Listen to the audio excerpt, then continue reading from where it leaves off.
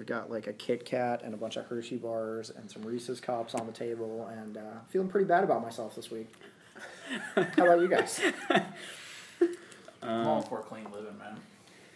I am Brant Wilkerson New. This is the podcast to be named later. I'm with Ethan Joyce of the Winston-Salem Journal, Conor O'Neill, and a special guest, assistant sports editor, person in charge, Adam Houston. It me! We're eating candy and talking about sports after a pretty historic night. It's a big night. Great game last night. Watched the Blazers and Jazz in overtime. And supposedly there was some kind of baseball game, but I don't really know anything about that. Did you know that Tony Soprano killed Christopher Moltisanti after a car wreck? I watched that. So it's on my phone. No baseball fans in here, no? I watched it. I was happy to watch Game 6 and Game 7. I feel like I would miss out on the fun stuff, though, as I struggled to get internet in my apartment. Like, okay, I had Game 7 on in the background. As good as Game 6 was, Game 7 was just boring. It was, like, lead-off double by the Astros. And then you think that the Dodgers, they scored 2 runs, lead-off double by the Dodgers in the bottom of the first, and then it just fizzles out into nothing. Nothing good happens after that. And, you know, as we all know, it comes down to left on base and runners in scoring position. I mean, you got to get guys home. That's what it comes down to the most. Yeah, got to score. Yeah, I had allotted myself the 9 innings of Diamondbacks that I will watch every year, and by the time I got over there, it was 5-0, so I just went back to NBA. Because I'm a degenerate that doesn't appreciate real basketball around here, I guess. Meanwhile, we've got lots of other stuff going on. Wake Forest has Greg Dortch go down for the season with it's kind of a scary injury. What did you see on Saturday? I saw, at least in some versions of the statistics, the best Wake Forest receiving performance of the school history. And then I saw 24 hours after the game ended that player would no longer play for the team this year.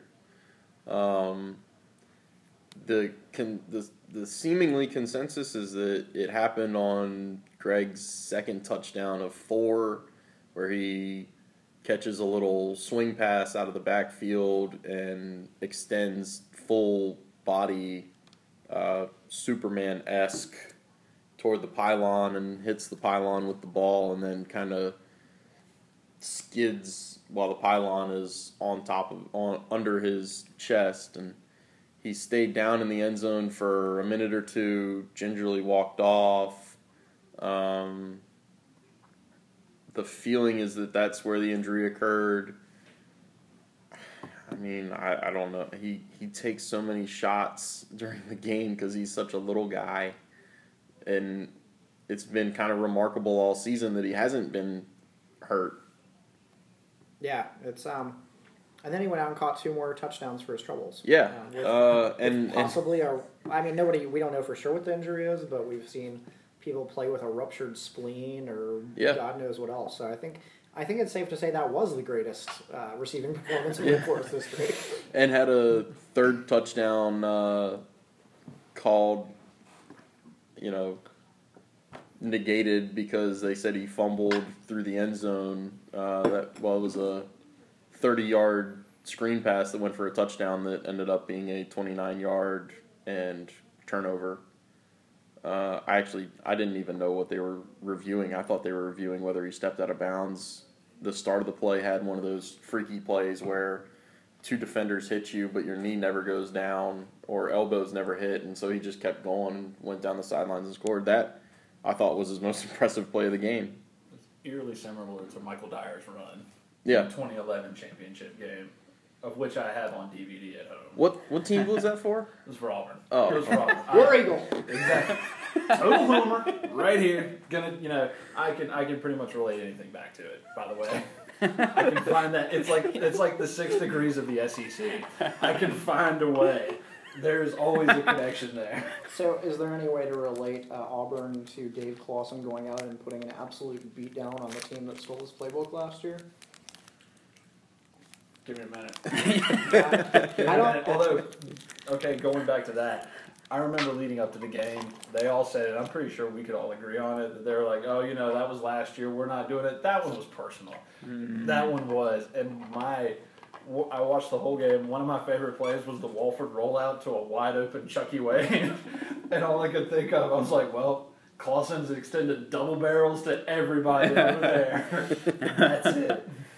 I was kind of like we were in, not to brag or anything, but we were in Notre Dame, NC State, and we were following the game in the press box just as the game was starting up there. And I know after Wake got the onside kickback, we were really hoping that Wake would run another play because they were just a few yards away from the school record. So kind of disappointing, but Clawson was glowing afterward. Yeah. Oh, he was full of zing. I mean, he got to the podium and kind of looked out over us and said, "Ooh, that was a good one."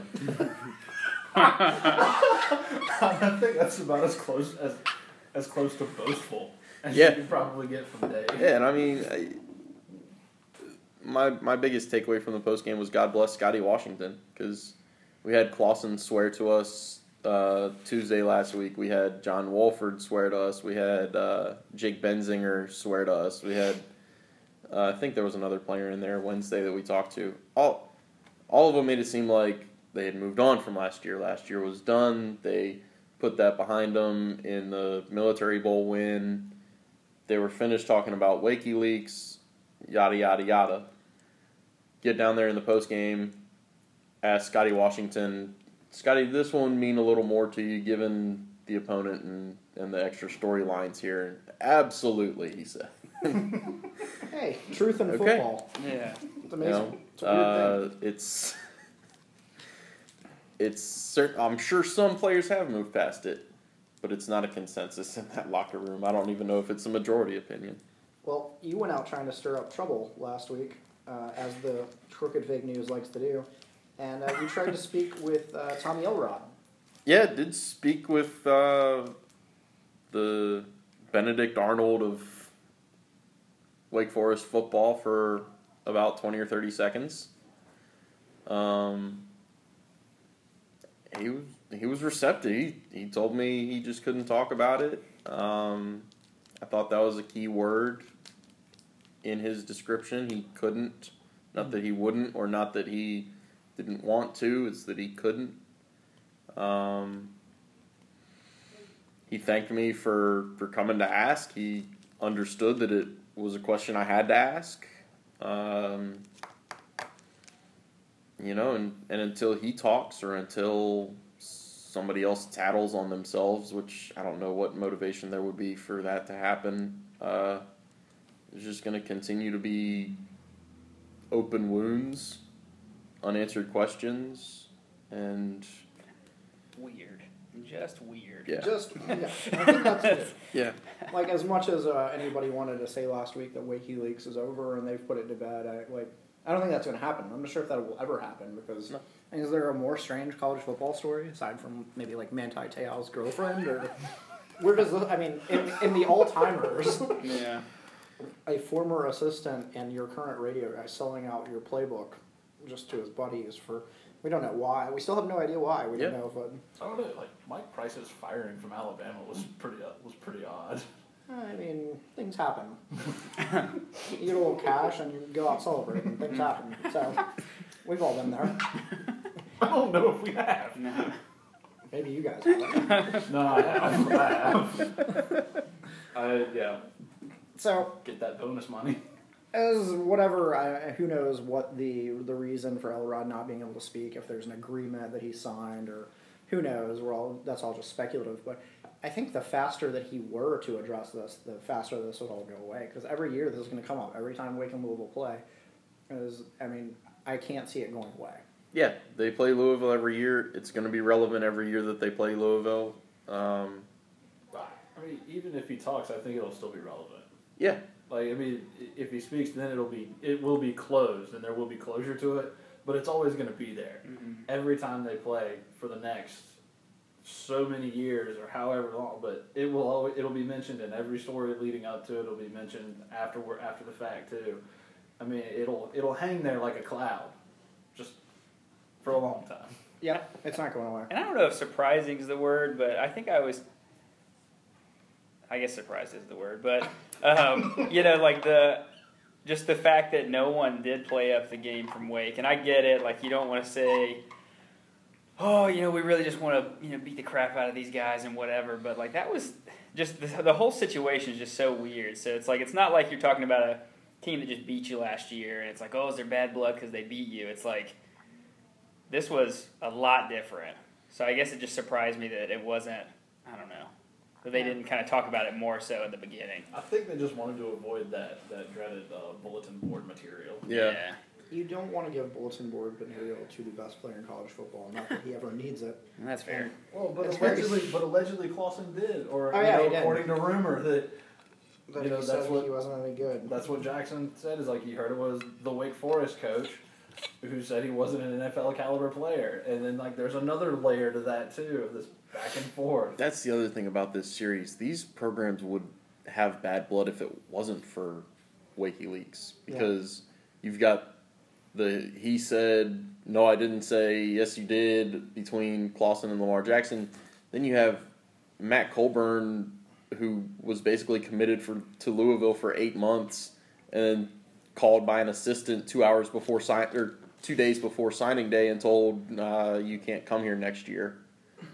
There's it contains multitudes, and it's only going to become more entertaining over the next several years. Yep. And I think that's what was more surprising for me is just that, it's already bad. I don't think saying one more thing is going to make a difference in the game. Like, they already hate each other. Like, there's already so much there, so I think I'd have liked to have seen it played up a little bit more.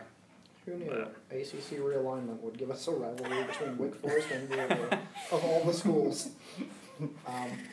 Moving on from there, Wake got their big victory. App State, meanwhile, went up to UMass and suffered their big loss.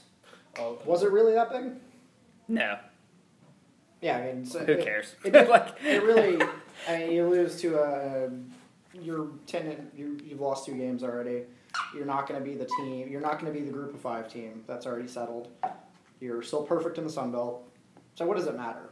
I mean, aside from the embarrassment of going up and losing to UMass. Well, I think someone I was around the last couple of days called it. I kind of thought that was going to be a trap game, which is, that's the great thing to say when a team loses. And it's like, I thought that was a trap game, but I don't know, man. They had 3 weeks off before playing Georgia Southern. They had, literally been in every game that they'd played, besides, 1 or 2. I can't remember. But, if you're App, why do you play anybody that's borderline healthy that's important to the Sun Belt Conference? Why do you play anyone in that game? I wouldn't have played Jalen or Devin or any of those guys. So, I don't know. It just wasn't really an important game. Yeah, it struck me as, hey, you don't want to lose that game, but what does it matter at the end of the day? It has no effect on their season or whether they're going to end up in the New Orleans Bowl or whether they end up back in the Camellia Bowl for the 3rd straight year, which would be... I enjoyed my trip to Montgomery, but I'm sure it's probably wearing on people there for the 3rd, if they go a 3rd straight time. I'm pretty sure Strelo enjoyed his, too. Yeah, we're 2 for 2 on App State beat writers enjoying the Camellia Bowl, so maybe you'll get your shot. I'll be sure to have a terrible time there. It's a lovely town with a lot of history, so. And only 45 minutes from Auburn. Jesus Christ. It was really bad because they tore down the War Eagle Supper Club.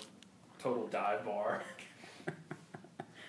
Is this turning into an associate Auburn podcast? I can do this. Podcast Damn Eagle. So what's been the feeling for App this week? You've been around them, and it doesn't sound like there's a whole lot of doom and gloom. No, there's definitely not. I think really it's more of these next 2 games because they're so tight with each other. You have a Saturday game, and then you play Thursday against Georgia Southern. And Satterfield was kind of saying that that's just, they're trying to keep it broken up in their head. So they have these 2 games, and then they have their last 2 games to end the season. I don't really think they're worried at all. I don't. I think they'd definitely like to see people get healthy. They'd like to see those fumbles go away, and the holding penalties and calls that take back touchdowns. But for the most part, they seem pretty solid going into this. Yeah, so it's kind of unfortunate, though. I was looking forward to maybe just going to that Georgia Southern game, just Because I've never actually experienced game day from a fan perspective at App State. Has that lost some of its luster? Are people fired up about that, or?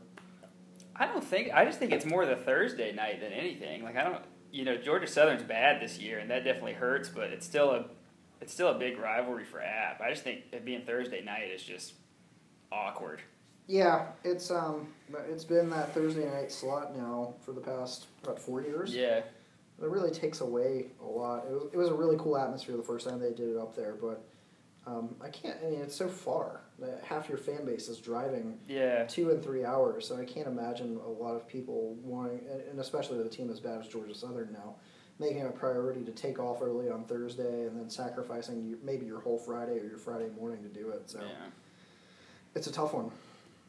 The Thursday games are always tough, especially when rivalries, like you said, travel and everything else. And it's the Thursday night atmosphere is fun and electric, but then everybody realizes they do have to go to work the next day. Yeah. And I remember Thursday night games as a student. Guess who didn't have them? My school.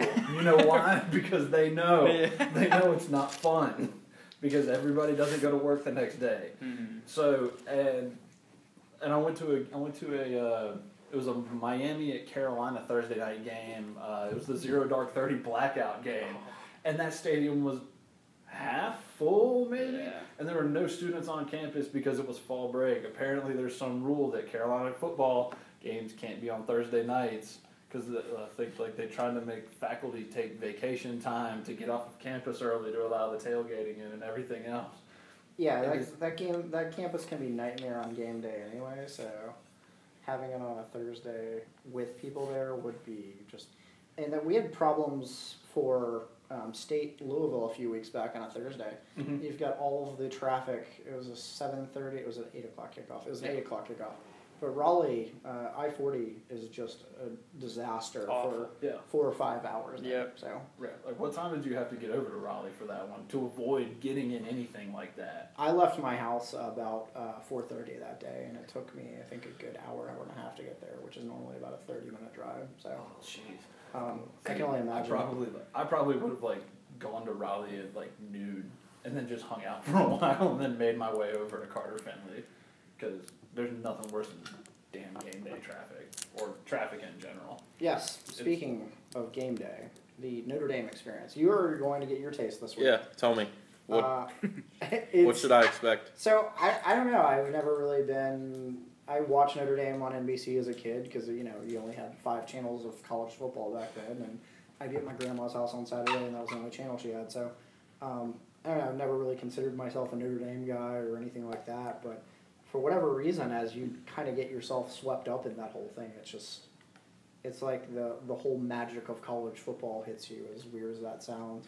And you get there and you walk around the campus and you check out the Golden Dome and you get down to the grotto, and it felt like they go out of their way to make game day feel like this huge experience, and from even the smallest things, like their credentials, or they have these massive credentials with your picture on them, and it's made up for each game, so it's that's going to be a good one for the credential wall. I mean, every writer's got a credential wall or a box or something, so.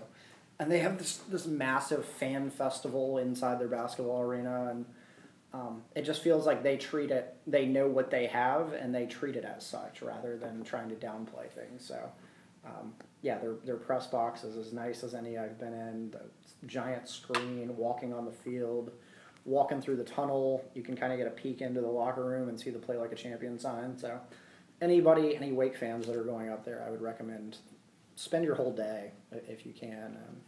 You can check out the cathedral, and there's mass 30 minutes after the game ends, which I thought was a pretty cool touch. I'm not allowed to go to those things because I might catch on fire, but places Brant's been banned from. I am not banned from the cathedral of Notre Dame. I just chose not to change that. So. Top of the list, the afterlife. Maybe. It's possible, but yeah, I mean, it's incredible. What have you got anything on your list, or how's your travel situation for that day coming along? It's gonna be a long day. It's gonna be about a 4 a.m. wake up call for a 5:25 flight out of Greensboro that morning. But I'll get into Chicago at 6:30 their time for a 2:30 kickoff. So 3:30 kickoff, right? They are not an hour back. They're not? They are not. This is something we So I found out. fly into Chicago and get the hour, and then I lose the hour when I go over to South Bend. Correct. Yeah. Oh. Yeah, there's a lot going on there. Yeah. That's interesting. That little bit of change right there would make me want to go a whole day earlier. Indiana has some weird stuff going on with daylight savings time and Mike Pence and various other things. So. But anyway, if you get over that Mike Pence stole Peyton Manning's thunder. It's very rude of him to do that. I also think it was very rude of Peter King to write a whole column about it. Did that happen? Yeah, he wrote that. He wrote that Mike Pence ruined Peyton Manning's day. You ruined my day. This is my day. Wasted a good surprise on him. If Peter King can't step up for Peyton Manning, then who else will? Papa John. Papa John. Papa John now officially banned from my house. It's unfortunate too because we were doing a Papa John's visit a week probably on Sundays. All right, this actually became a topic of discussion yesterday in the newsroom. When you're thinking of that level of pizza, the pizza chains, if we were doing power rankings of those, what would y'all's rankings look like? So yeah, we're gonna preface this by saying obviously pizza chains are not the top end all be all of pizza. No. Everyone knows that. No one argues that Papa John's is good pizza. It is pizza that comes to you very quickly. Perhaps you're hungover. Perhaps you have other reasons for not being able to take yourself to a proper restaurant. It fills your belly. Yeah. Full of things that resemble food. It's fine. It's like most things you eat. Most things you eat are fine. Domino's tops the list. I got Domino's number one, mostly because of the deep dish. See, I like the Cinna twists. Now they're not Cinna rolls anymore or whatever they were. They're Cinna twists, Cinna sticks. Now they're twists. Is the deep dish and the pan pizza the same thing from them? I think so. I think they might have made some slight changes. Yeah, because I'm all about Domino's then. Wow. Right. See, actually, I go Papa John's 1, then 2 is Domino's. Although it's been forever since I've actually been to a Domino's, and dead last is Pizza Hut. Pizza Hut is trash. That is garbage, and I refuse to eat that unless it's in a press box. I can't remember the last time I had Pizza Hut. I can't either. Probably a 10-year-old birthday party. In 1990. They had some Pizza Hut pasta in the press box A&T, which wasn't bad last year at a game. When I was in Charlotte for my sister's wedding last month, we visited a bar that used to be a Pizza Hut in Charlotte. It is cool to see former Pizza Huts now masquerading as other things. Yeah. I pulled up to it and I was riding with a couple of folks who were going to the wedding from out of town. And I was like, and now we're going to a bar. This used to be a Pizza Hut, by the way. And the guy gets out. He's like, and now that you point it out, I totally see it. Yeah. Yep. They should bring back their own version of the Book It stickers there. The Drink It's. One of the underrated pizza places is Little Caesars, if only for the price. Oh, yeah. Little Caesars is my number 2. You're in and out in 2 minutes. You roll in, get your pizza. They got wings ready, too. Unless you go to the Burlington Little Caesars.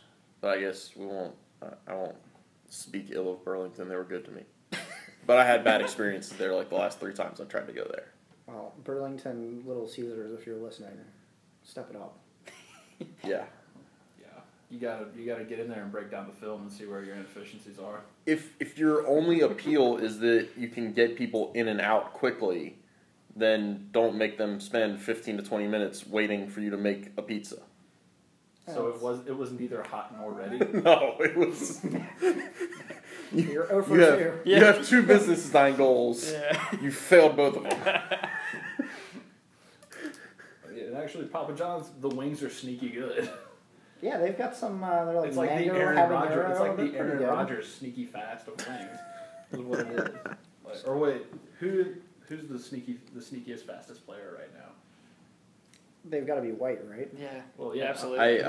I had Notre Dame radio people telling me it might be John Walford yesterday, or maybe that was, I did 2 radio spots yesterday. One was for Syracuse and one was for Notre Dame people. Maybe it wasn't the Notre Dame people. Maybe it was the Syracuse guy. He's just gritty.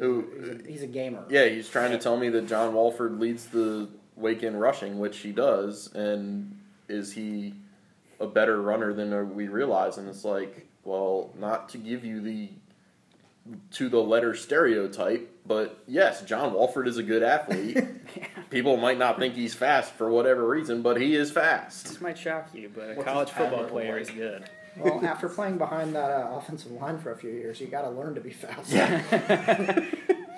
But hey, they've done an excellent job of protecting him this year. And, it's kind of amazing to see this whole thing. Did the entire world have Wake Forest playbook for the past 2 years? Because, I mean, this leap that they have made is kind of, I mean, they've got a lot of the same parts, yeah. They've also got Greg Dortch, who's great. They've got Arkeem Byrd, who adds a whole other dimension. But is that a reasonable jump to make? Yeah, I think it's one of many factors in the great melting pot of why Wake Forest has a capable offense all of a sudden. You've got the offensive line. You've got a guy like Greg Dortch comes along and gives you a viable option in the slot. You've got a 6'5" receiver in Scotty Washington who is slowly learning how to use all 6'5" of his body. You've got a senior quarterback who's thrown 15 touchdowns and 2 interceptions after entering the season with more interceptions than touchdowns in his career. He was sacked 103 times in his first 3 seasons, and he's been sacked 12 times in 7 games this season. Holy cow. That's like a David Carr type rate right there. I actually said the words David Carr. Because he was sacked like 249 times in his first 5 seasons. Yeah. Poor guy with his white gloves. And then Jake Delhomme gets hurt, and we get that. Well, how bad is it for David Carr to go through what he went through, and then he's got to watch his little brother go through the same exact thing 10 years later? Well, at least his GM didn't trade his best receiver, so... Yeah, you win some, you lose some. Especially when management's trying to sabotage their former NFL MVP quarterback. But it's another topic for another day. Oh, no. Today is the day? Now! No, not now. Well, we're not going to talk about how the Panthers haven't drafted a capable offensive lineman or signed a capable offensive lineman or given Cam a receiver to work with or, I don't know, there's a whole laundry list of things they have not done to help Cam Newton win. They built a statue outside the stadium. Thank Jesus. Michael Oher was good for a year until he became a shell. Yeah, it's, well, they'll probably draft some cornerbacks this year, though, so that's good. Ooh. More cornerbacks. Anyway, moving on to the game that I will be attending. Actually, I have one more question. Is Taylor Lamb sneaky fast? God. I think it's so funny. I think people call him Tweety when he runs. Tweety Taylor. Man, yeah. I love that. Sneaky fast. Is he a blast from the past? Taylor Lamb is fast, and I jokingly said he was deceptively fast on Twitter, and I still get crap for it. He's fast. He's legitimately fast. But he will also run into you. He's not a guy that's always going to run out of bounds. So, and now he's the App's all-time touchdown leader, which probably is tough to reconcile for some people that think he's awful. Yeah. For whatever reason. It's tough for me to reconcile because Armani Edwards was so freaking good. He ran for quite a few, so... Yeah. Well, Armani still has... I mean, it's the passing TDs that Taylor broke, so Armani's still got quite a bit going. He's still... Armani's going to be so hard to reach for anybody for the longest time. I guess he also had playoff games, didn't he? Yes, he had playoff games to work with as well, so... Like, Quite a few. there was the Richmond game. It was like the national semifinal in 2006, I think, where he ran for like 300-plus yards. Just casual. It's probably a casual game for him. Put up like 70 occasionally, so... Speaking of teams that will not put up 70, NC State and Clemson meet this weekend. That was against Dave Clawson's Richmond. Oh, fun! It all comes back. Oh,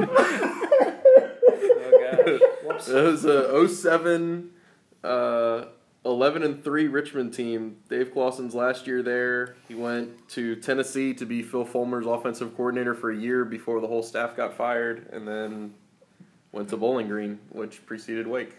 Oh, well, before we get into State, let's get into some speculation, which is our favorite. Do you think Tennessee takes a run at Clawson here? It would make sense on paper, and I would not rule anything out because that's how you end up looking like an idiot. But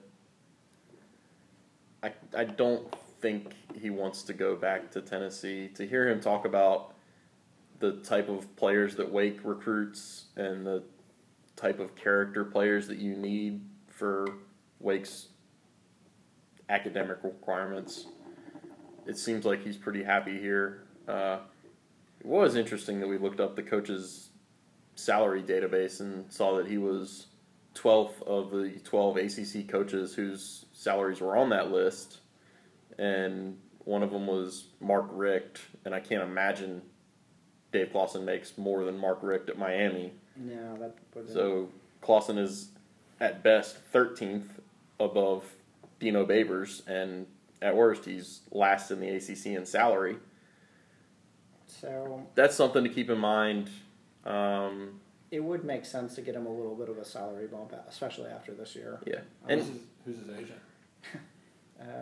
Is it Jimmy Sexton? Everybody's agent is Jimmy Sexton. Raises for everybody. Raises for everybody. And Saban's going to go to 15 now. You fire my guy, I got you somebody ready. That's kind of crazy. Yeah, it would make too much sense for Tennessee to go after Dave Clawson. He's good friends with Butch Jones. He's paying attention to the fact that the Tennessee media and Tennessee fan base is just completely turned on him. He knows from his 1 year there that you can just live in a fishbowl. And here in Winston-Salem, I'm not saying he doesn't get recognized, but it's certainly not going to be. Oh no, it's on steroids. Yeah, well, I mean, you go 9-3 every year, and you come into the season on the hot seat. So, yeah, I've fired Auburn's coach like the last 3 seasons. Yeah, like the good Auburn fan that you are, you've fired Gus every year. Yeah, he didn't win a national championship. That's Sorry, dude. Cause for getting fired. Get out. I will give you credit though. You did call that Auburn LSU game pretty well. Man, okay. So Brant and I are at the state fair, and I'm following the Weird to begin with. We lost a lot of money shooting basketball on those crooked rims that day. They definitely were not soft rims. They were nowhere near as forgiving as the D Dome or Cameron Indoor. Our friend Brett Strelo really needs to get on this and determine exactly what's going on at the fair because it's not fair. It's gotta be actually like 0 to 1%. How do you guys not realize that going in though? Oh, we knew. Yeah. And they're not regulation size either. There was actually the one that had it up there. It's like non-regulation size rims, and I actually respected that booth more than the other booth because I'm like, you want to know what? You know what you're about, and you're about getting this $5. That's fine. I respect your game. You happen to lose a giant Pokemon that's like 8 feet tall, so be it. You're getting that $5 from so many people. Oh yeah. All right. So what? We're leaving the fair. Auburn's up what 20? Auburn's up 20-0, and was it you or was it Lauren? Said something about well, that's good. Yeah, I think Lauren said, "Oh, that's good." And all I said was like, "Let me tell you how this ends." It ended. Spoiler alert! With me throwing my hat around their living room. So, and then getting on the phone outside, and I was like, with my other crazy Auburn friends, it was like, Gus needs to be fired, like right now. Like, leave him in Baton Rouge, please. So that's SEC football, and Dave Clawson's got a good thing going here. So there's no need for that. Yeah. So, Clawson to Florida? Clawson. Clawson. I mean, is there? The dude was the right man for his time and place in The Big Lebowski. I feel like Dave Clawson might be the right man for his time and place, more so than about anybody in the ACC. In fact. You also got to keep in mind his daughter just started her freshman year at Davidson. She's an hour down the road, hour and a half. He went and saw her on Wake's bye weekend. It's a very comfortable situation, and he got a pay raise and a bump, and I can't remember if there's an extension that came along with it for the Military Bowl win, but that stuff kicks in automatically, and at 5-3 with games left against Syracuse and Duke, and at least you're home against NC State, you're looking at another bump for a bowl berth. Yeah, you don't need somebody setting flaming bags of poop outside of your house for going 9-3 at Tennessee. So. Good Lord, I mean, all right, George. Mark Richt got fired from Georgia after averaging 9.8 wins a year. Les Miles was guaranteed 10 wins a year, and he gets fired from LSU like twice, I think. Bo Pelini. Forgot about Bo Pelini out of Nebraska. Well, everybody thinks that it's okay to not be Nick Saban in Alabama. See, Yeah. It's okay. But even Saban's been on the hot seat like within the last 4 years. Oh yeah, I remember when the dynasty was dead. Yeah. It was like in 2013. The dynasty, and then they've won two titles since then. One. Oh, well, only he Only one. might be out. Yeah, because it was Get out of here. Was it they lost to Ohio State in the inaugural playoff? Yeah, that was bad. That was real and then bad. they lost to Clemson last year. Yeah, so that's 2 out of 3 years they haven't won a national championship. I mean, he's as good as fired. If they It's time for him to go to the lake and watch the ducks crack the yard. if they screw it up this year, then we got to start talking about Kirby Smart going back to Alabama or Lane. Yeah. Lane is killing it in Florida. Lane Kiffin. Okay, so Clawson goes to Tennessee or Florida, then Lane Kiffin comes to Wake Forest. I like where this is going, guys. Joey Freshwater takes on a Wreck Billiards. Joey Wreckwater. Joey Wreckwater. So I don't think any of that's going to happen. Hopefully.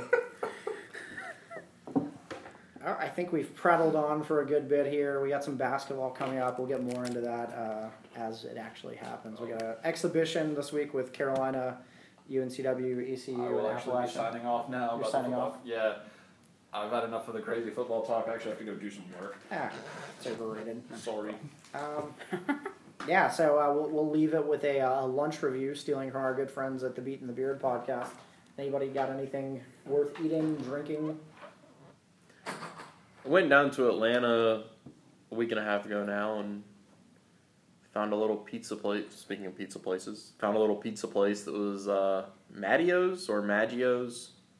I guess it doesn't speak well that I can't remember exactly what their name was. It was good pizza. It was, just it wasn't anything earth-shattering. I didn't call home about it, but Better than Papa John's, though. it was much better than Papa John's. The feather in their cap was that I was able to watch the Louisville-Florida State second half and was also able to watch the Pittsburgh-Duke second half. It's unfortunate for you. I Well, watched hey, a little bit of that game. Atlanta's ACC country, baby. When Georgia has a bye. I ate at Comeback Shack on, what was it, Tuesday? Yeah. That's nothing new, but if you haven't gone, I would go. Yeah, that's Comeback Shack is a staple. I love it. It was it popped up while I was a student up there, and the number 5 has a fried green tomato on it. Sign me up for that every time. What am I going to go with? I'm going to go Lighthouse. I think I've probably mentioned this before, but it is my go-to spot when I stop by Winston-Salem. It's like your little hole-in-the-wall diner with wood paneling on the walls. Same thing every time almost. A spaghetti dinner for like $5.95.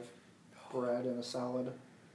Excellent. Sit there with all the old-timers in the afternoon. Got an excellent breakfast also. So if you haven't been there, check out the Lighthouse. Open on weekdays downtown Winston. So I think that'll do it. Any parting thoughts before we sign this off? Just realizing basically the only thing I've eaten today is the candy we just ate as our little fuel for the... I actually had 5 pieces of candy this morning and then had morning coffee and then had some oatmeal and then had more candy when I got into the office. So you're gonna be napping by 3:30. Yeah, we bought my wife and I for the last 3 years have bought Halloween candy with the hopes of trick-or-treaters, and it ends up just me eating it mostly by myself. That was very sad. We moved into our neighborhood last November, so we were assuming there would be trick-or-treaters because we've seen a ton of kids around the neighborhood. And I think we ended up having like 7 groups come by total, and they were all done before like 7:30. So it sucked. We had put up all these cool decorations. I had put on awful zombie sports writer makeup, and we bought like 3 huge bags of candy. So we had all this candy, and I've been killing it every morning. And I'm begging Lauren to take it away and drop it off at the General Assembly or somewhere away from me. I just can't stop. That's sweets are just they kill me. I can't do it. Can't do it. I really come around on the Baby Ruth in my old age. I was a Butterfinger guy before, but Baby Ruth's my thing right now. I'm a big fan of the Reese cups with the Reese's Pieces inside of them. I have yet to try that, but I hear great reviews on that particular candy. I like living in an apartment. I don't have any extra candy. All the candy I buy is for myself. Just got internet, for God's sakes. Yeah, it's got out of the dark ages. And with that, we will leave you with Conor as the newest Kerner's villain. Apparently, people call it K Vegas. Yeah, K Vegas. You're a Sure. Kerner's villain now. Kerner's villain. It's interesting because I live literally a half mile away from Bishop McGinnis. Oh, well, that'll be helpful when you're covering preps. Shout out Ross Martin.